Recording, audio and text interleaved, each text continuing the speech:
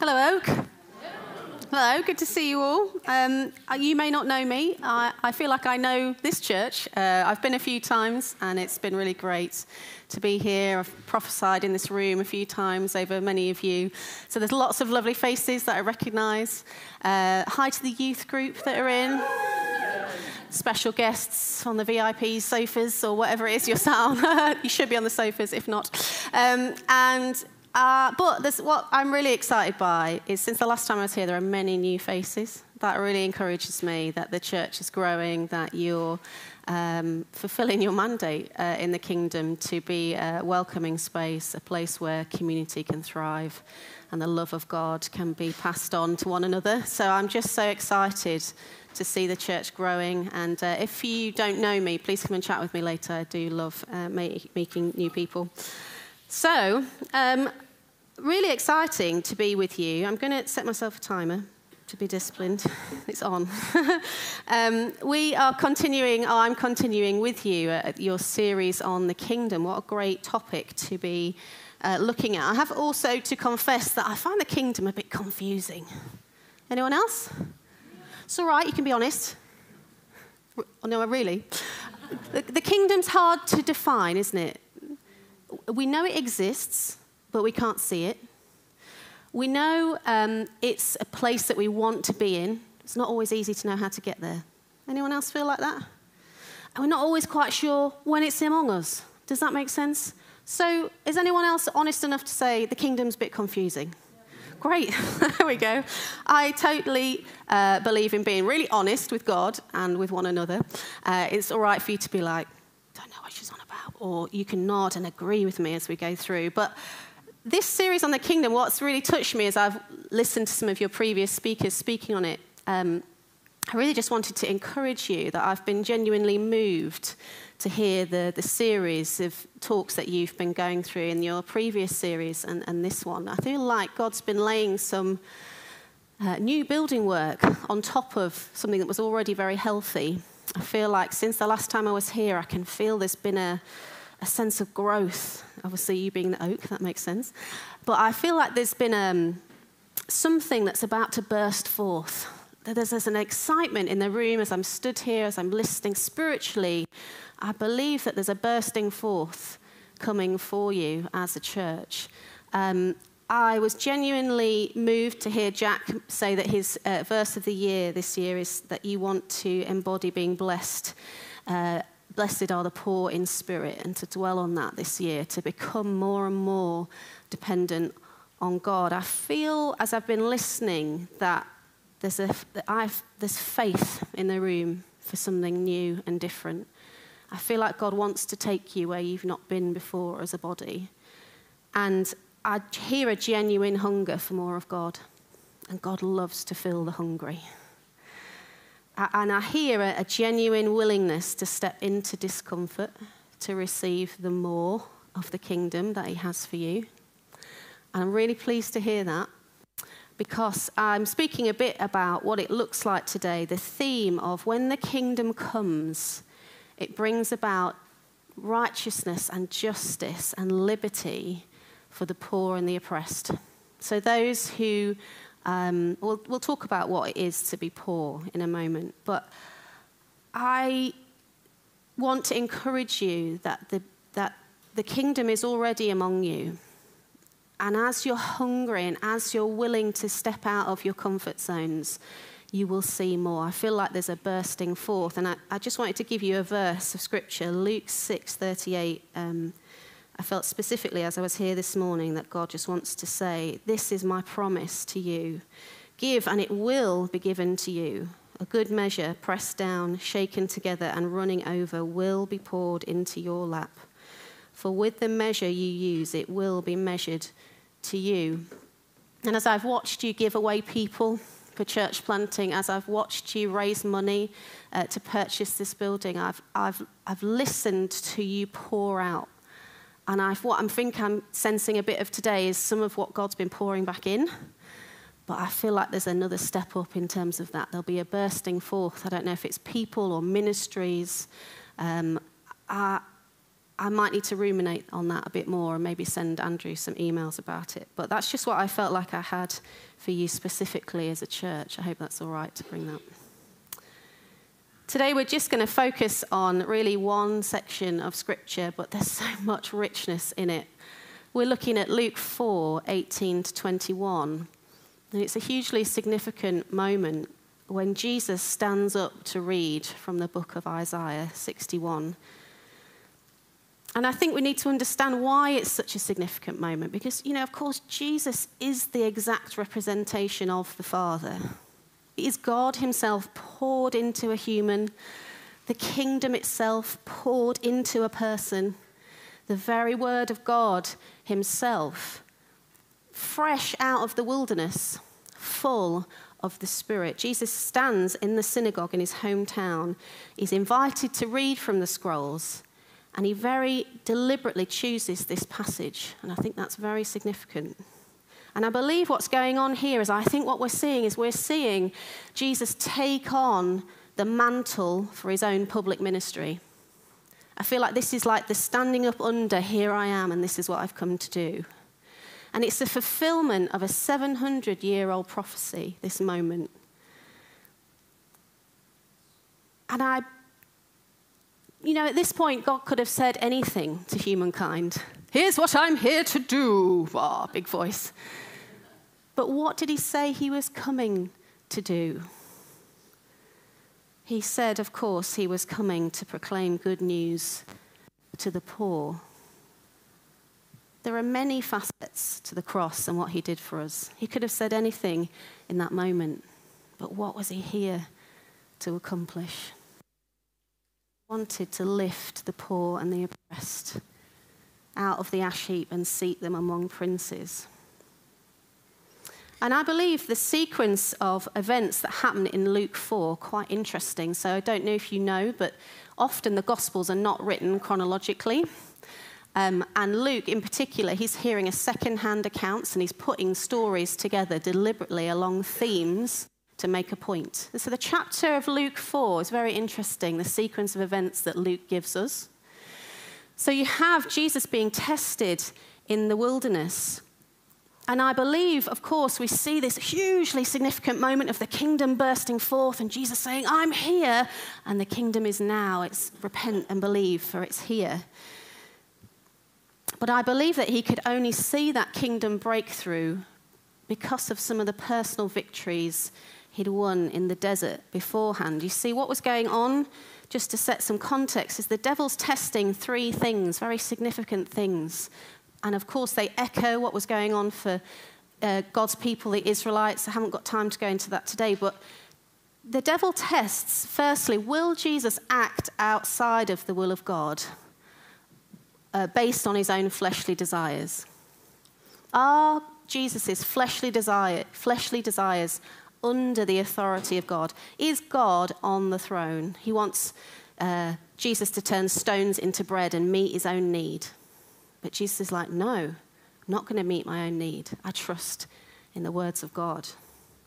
Secondly, he is tempted to give in to the fleshly desire for fame and inheritance and power.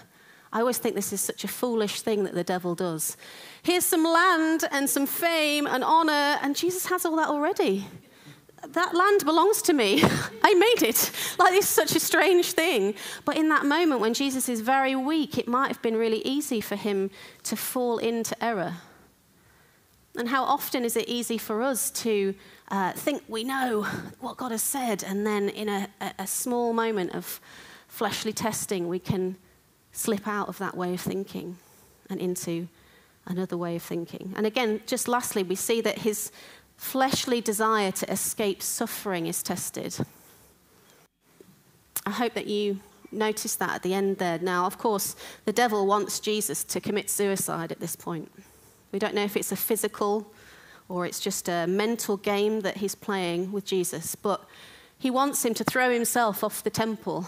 Oh, Jesus, God's going to catch you. He'll send his angels. And this moment of, will he want to escape suffering? Will he want to end it all and just get it over with and make things a bit more comfortable Of course, in a few moments later, it seems like, as we read it, angels do come and minister to him. But in that moment, he needed to refuse those thoughts that were from the devil. And I believe it's this battle with the devil, this personal victory that he'd won on a number of different occasions over his fleshly desires, that he was able to be in control of those things and therefore have God fully on the throne of his life, that allowed the kingdom to fully break out in a few moments later. And so I want to try and help connect for us. You know, we live a life of grace. Everything is permissible, but not everything is beneficial. We can do, as Christians, anything. We're under grace. But not everything does us good, and not everything does our community good. You see, there are battles that you will have to fight in your own life for personal victory over certain things that are actually about meeting a need in your community, that are actually about meeting needs in your family, that are actually about you being a witness and an open vessel for the kingdom to flow through for other people. Yes, we can live our lives, technically, however we please. It is outrageous grace, but not everything is good for us to do so. And I have felt so convicted about some of this, which I'll share later, but let us just see this moment in the synagogue as he stands up very intentionally to read this passage. And here's what he says. And you can, these are very familiar words for some of you if you've been Christian a while. So if you want to read along with me, you're welcome. The Spirit of the sovereign Lord is on me, because the Lord has anointed me to proclaim good news to the poor. In fact, I am actually going to ask you to read that with me, because I feel like you need to hear it as you say it as a church, that the anointing of the Lord is on you to be good news to the poor. So I'm going to be a little bit bossy and ask you to read it with me. That was a nice suggestion, wasn't it, initially? But no one joined in. So I realised I'm just going to need to be a bit clearer. So join in with me. This anointing is for you and on you as a church. The Spirit of the sovereign Lord is on me, because the Lord has anointed me to proclaim good news to the poor. He sent me to bind up the brokenhearted, to proclaim freedom for the captives and release from darkness for the prisoners, to proclaim the year of the Lord's favour. Great, stop there. And the next bit just goes on to say, and Jesus rolled up the scroll and gave it back to the attendant and sat down, meaning his work for the day was complete. I love that. I'm done now. The eyes of everyone in the synagogue were fastened on him, by saying to them, "Today, this scripture is fulfilled in your hearing." What an amazingly profound and intimate moment that we're seeing Jesus receive the mantle of blessing from his Father, but the mantle of work. A mantle was like a coat or a cloak, and you would receive it if you had a particular, we know with Elijah, he passed his mantle to Elisha. Was receiving something about ministry from the Father here. And he's standing up under it and saying, this is now what I'm about and what I'm here to do. And I have to encourage you, he was here to live out the rule and reign on the earth and expand the kingdom. And he did so through proclamation and proximity because of personal victory. And they're the three things we're going to look at today. But here's what I just want to say before we move on any further. If you are struggling a bit to know the relevance for your own life, if you are a follower of Jesus Christ, then if you're a disciple, disciples are becoming like their master. And so if this was your master's mantle, then this is a coat that you are meant to wear also. So this is a mantle for you. And I've had to say this a number of times.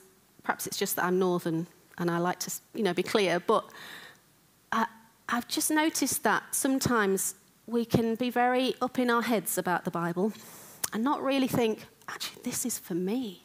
This is about me.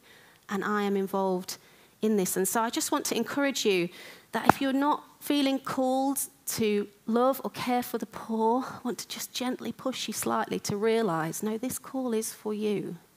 It is for all of us. And I am an example of someone who's had to go on this journey, that God's had to teach me this and humble me in a number of different ways. So firstly, we're going to look at how Jesus came with proclamation and proximity. And as I've said already, I think there's a connection between our ability to proclaim and declare and show and demonstrate the good news to those that need to hear it. So that proclamation and proximity to those that need to hear it, i.e. to extend the kingdom. There's a connection between our ability to do this and personal victories that we need to win as individuals and as a corporate gathering, as a church together. So firstly, proclamation and proximity. Of course, Jesus says that word proclaim 3 times. He doesn't want us to miss that. It's in Isaiah, he's reading these words. But proclamation was at the heart of what he'd come to do. It was how he was going to obey his mandate. It's how he was going to work it out was about proclamation, proclaiming. That's not just words, that's actions also. You see, the Jewish understanding is not our Enlightenment understanding in the West, where we can think something, therefore I've achieved it. I've had the thought, I'm done. It was much more like, I've had the thought, if I don't carry it out quickly, I'm a fraud. Proclamation is not about having this nice thought and yes, I agree with this. It is doing it also. And I think what is absolutely incredible is we're watching Jesus, the creator, back creating again. Jesus comes and proclaims with his mouth new realities for the poor. He speaks out words and he activates the kingdom because he draws people up to a new standard of living. But he doesn't just draw them with here's some nice things to think about. No, here's what we need to go away and do together. And what did he say? He was here to proclaim good news to the poor. Who are the poor? And sometimes we struggle with this, don't we? Like, I'm not sure I know many poor people. I'm not sure I know how to help. Well, I found this translation of the word poor in that section of Scripture. The Greek word simply means one who crouches and cowers. The poor are those who are bent over or crippled by the circumstances of life. They're struggling with the weight of the cost of living crisis. They're struggling with mental health issues. They're struggling with the relationships that don't seem to be working around them. They're struggling with a difficult addiction or even a soft addiction. You know, there are often levels of addiction and we tend to focus on the big ones. Well, I don't have any of those going on in my life, but I can never get off my phone. I can never stop eating sugar. And let's not talk about caffeine.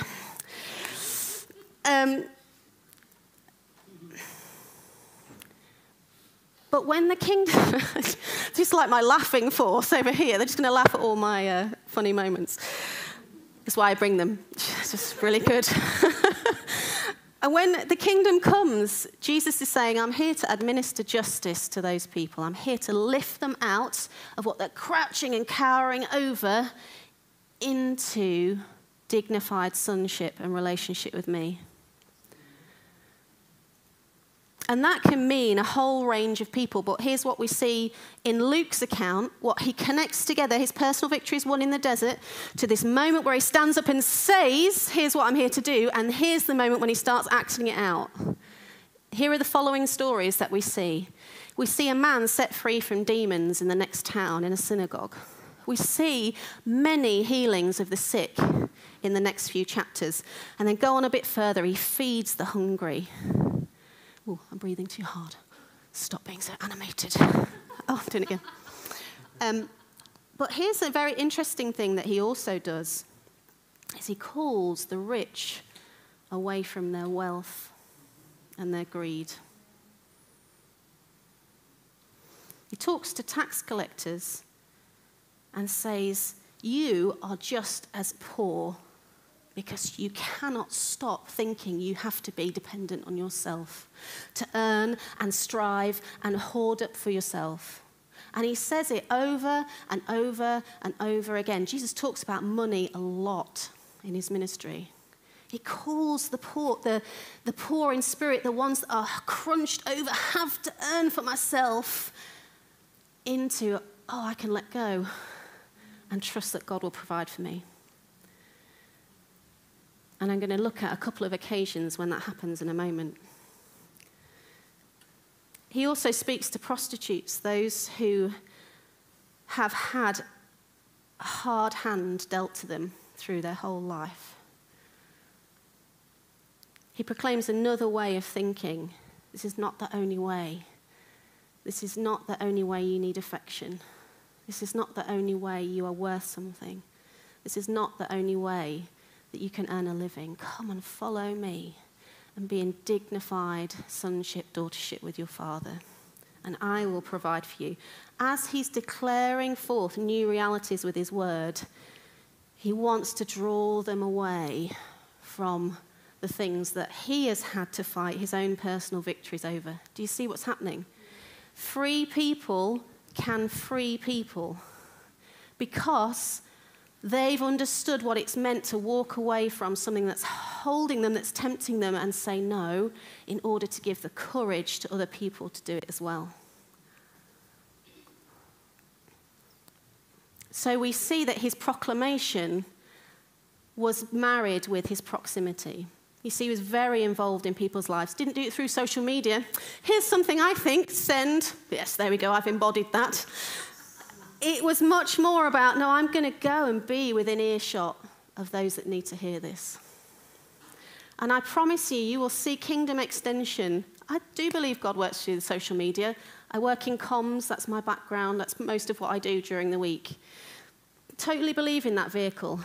But I also know I'm a fraud if I never do it with people in proximity to me, within earshot of me. Jesus could not have fulfilled his mandate without speaking within earshot of the poor, and neither can we.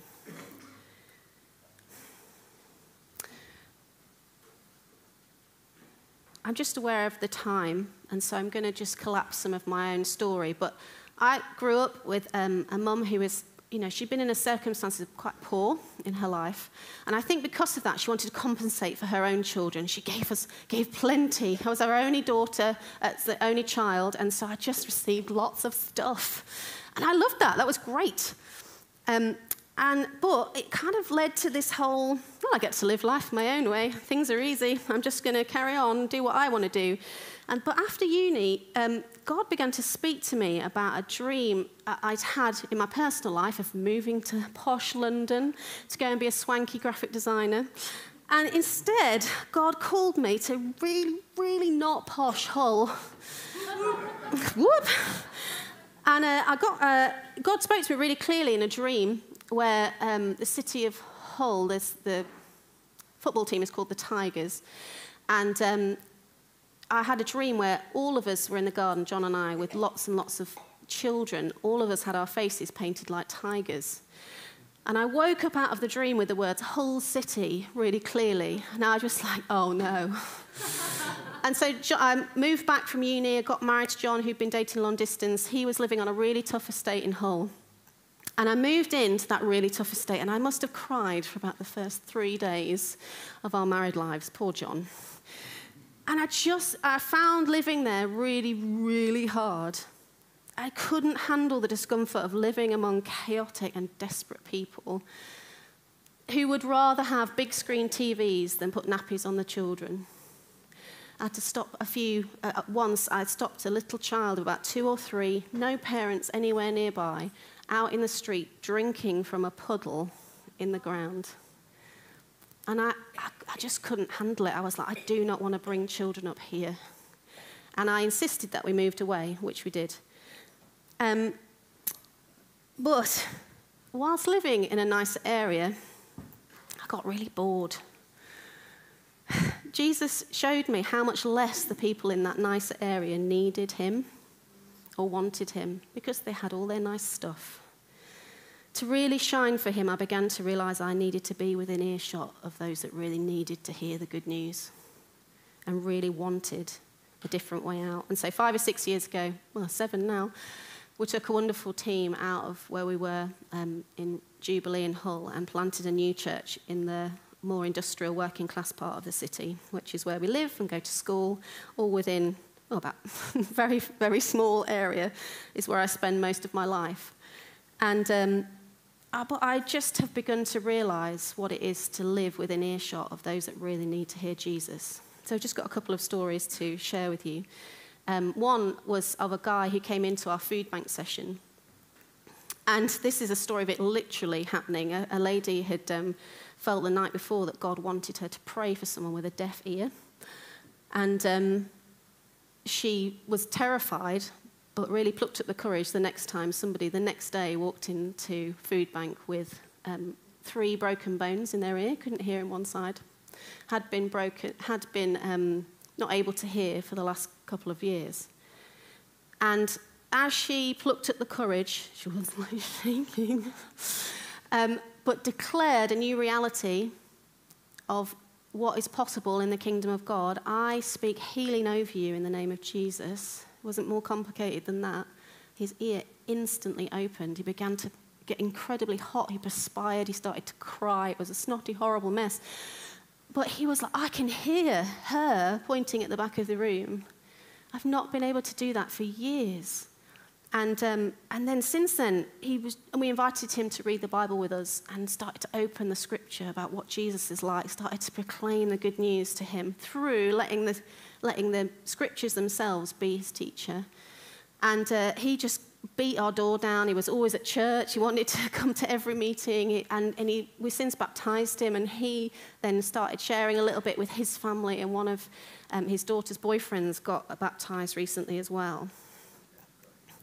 And there was another person that just had really set their stall out against God, but for some reason just wanted a spiritual experience and was coming to church. But I already knew that this person was involved in witchcraft, and I'd been encouraging this person, there's a different power, a far better one. I want to show you Jesus. But they were quite resistant, understandably, having set up a massive idol in their life, a massive block, which is witchcraft or the occult. And as they were sat in this meeting, I was hosting one day, and I was just looking around the room. I think I was praying under my breath. And I sort of locked eyes with this person, and they jumped back in their chair. I was like, okay, that's a bit odd.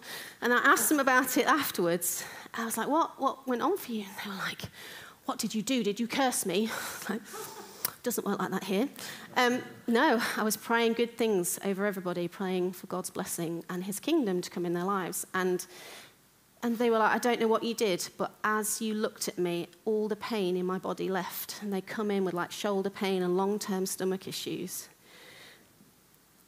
And since they have not turned to Jesus, they cannot let go of the witchcraft. So that's not always a happy ending, but I saw God move in their lives. I saw the kingdom come in a moment. And this is what can happen when we start to declare who God is. I'm aware of time. But I want to make an important connection for us about personal victory in our own lives as individuals and also corporately. There's a link between our inner condition and kingdom outbreak. Jesus said in John 14:30, the ruler of this world approaches, but he has no power over me. In other translations, it says he has no claim on me, or he has nothing in me, implying that every door to the kingdom of darkness was closed. There was no territory in Jesus' heart and mind that was given over to Satan that could possibly have sullied his anointing to bring the kingdom.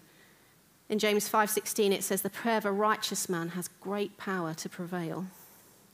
And for us too, there's a link between our inner condition and our ability to master the fleshly desires that often move us out of being quite under the king's rule. And I have to just stand here before you as someone who's not perfect at this. I am in the trenches with you.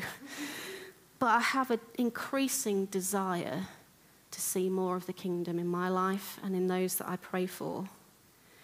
And I've been on a journey in the last several years to improve my dependence on God. And something that God recently put his finger on in my life is, Abby, you are too rich. And I'm not. I give away 10th of my income. It's funny how we can start justifying things to ourselves. But I felt like he didn't say it as a condemning thing. It was like an exciting challenge. Like, ooh, let's do this area of your life now. Let's tidy up this room. And I'm like, great.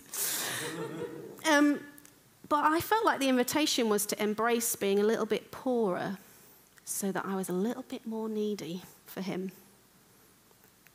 And I felt like he led me to a story of Zacchaeus, where Zacchaeus stands before Jesus, having been treated with utmost kindness and received grace and mercy and love, even in his broken condition. But what was his response? Very interesting that this has never stood out to me before. But Zacchaeus decides, Lord, I will give away half my possessions, and I will repay fourfold what I have cheated anyone. He actually says, I will give half away my possessions and I will give to the poor. Because what he realized was, I think he realized that in the kingdom of heaven, as the kingdom came into his household, came into his life, oh, I'm standing above a lot of other people. And I have a lot I could give away. I have a lot. And his heart response was to realize, I think, what I have realized recently. You know, when we go to heaven, people in the UK will stand next to people from Iran, where it's not okay to be a Christian. So I know as a woman, I will stand next to women from Iran who've had to, I'm stepping out of my box, sorry, who've had to face every day the decision, am I going to go and talk about Jesus today? Or will the threat of rape and death and torture frighten me into silence? And they have to decide that every day. I'm going to stand next to that woman. And I realised I did a wealth check online. If you're interested, I'll give you more details about this. That I personally, in my income, I work 4 days a week. In my income, I, on my own, not with the rest of my household, I'm in the top 25% of the whole world in terms of riches, which means, do the math, what's 100 take away 25? 75. So 75% of people in heaven will not have had as much as I have. And I start to realize I've got quite a lot that I could probably do. And I'm starting to be like, God, that's a target I want to meet. And so I'm on a slow, very slow, sorry, Lord, ambition to personally reduce about half of my possessions. I'm selling things in order to generate income for other people. I'm giving to a number of charities that are, I just recommend Acts 4:3-5, who will literally take your money and buy a washing machine or someone for someone that needs it. And churches are using that to pay for the needs in their local community. So this is something that I have just been super convicted about. And it's something that's very interesting that John the Baptist prepares people. He says, before Jesus arrives, he says, get ready, the kingdom's about to break out. Get your houses in order. And they come to him and go, okay, what does that practically look like? And he says to them, if you have 2 shirts and your neighbor needs one, give one away. And if you have food, do the same also. Now, what does that teach us? It's not give them everything. It's if you've got excess, get rid of it so that other people can benefit. Corporately, I just want to give you an example of what it looks like when the kingdom comes and believers embrace becoming poorer for the sake of others and dependence on God and helping those whose lives have less. So in Acts 2:32-47, you may have read this many times. They devoted themselves to the apostles' teaching and to fellowship and to the breaking of bread and to prayer. Everyone was filled with awe at the many wonders and signs performed by the apostles. All the believers were together and had everything in common. They sold property and possessions to give to anyone who had need. Every day they continued to meet together in the temple courts. They broke bread in their homes and ate together with glad and sincere hearts, praising God and enjoying the favor of all the people. And the Lord added to their number daily those who were being saved. Here's a practical question. How do you think it came about that there were no poor among them?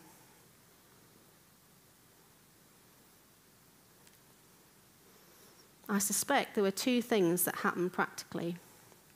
Firstly, those who were in need spoke up. You might be the person that needs one of those shirts. That's all right. You should talk about that with your church family. It's okay. You should talk about, if we don't know how you're doing, how can we help?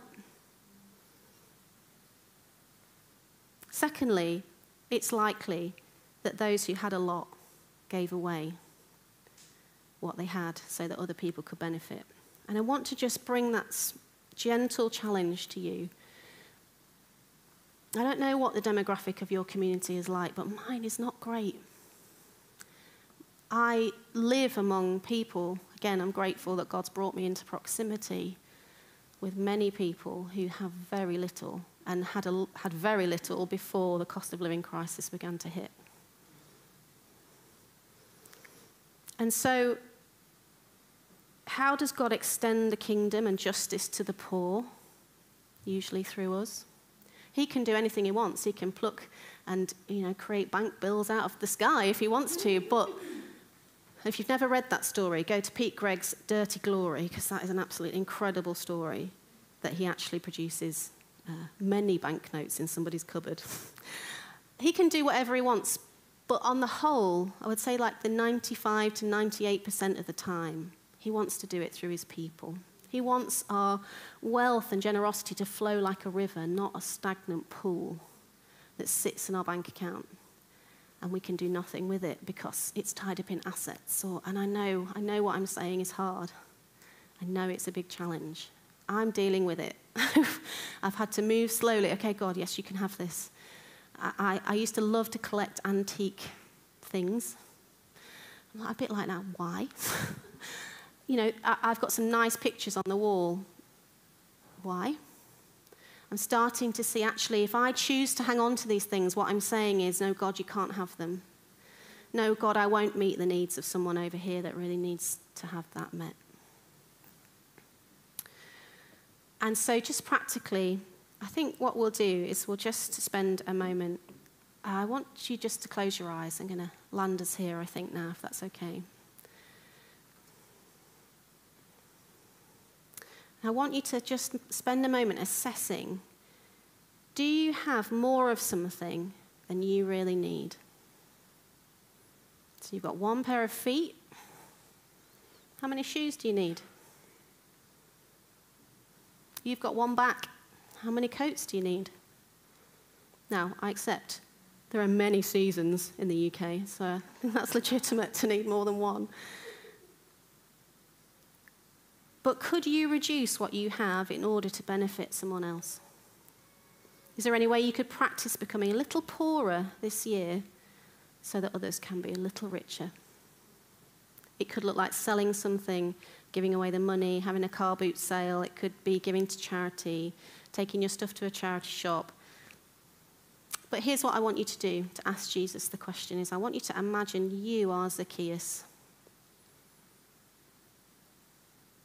And I want you to take a moment of quiet and in the presence of his love, as you straighten up into dignified sonship, knowing, and daughtership, dignified relationship, knowing my Father provides for everything I need. The well never runs dry.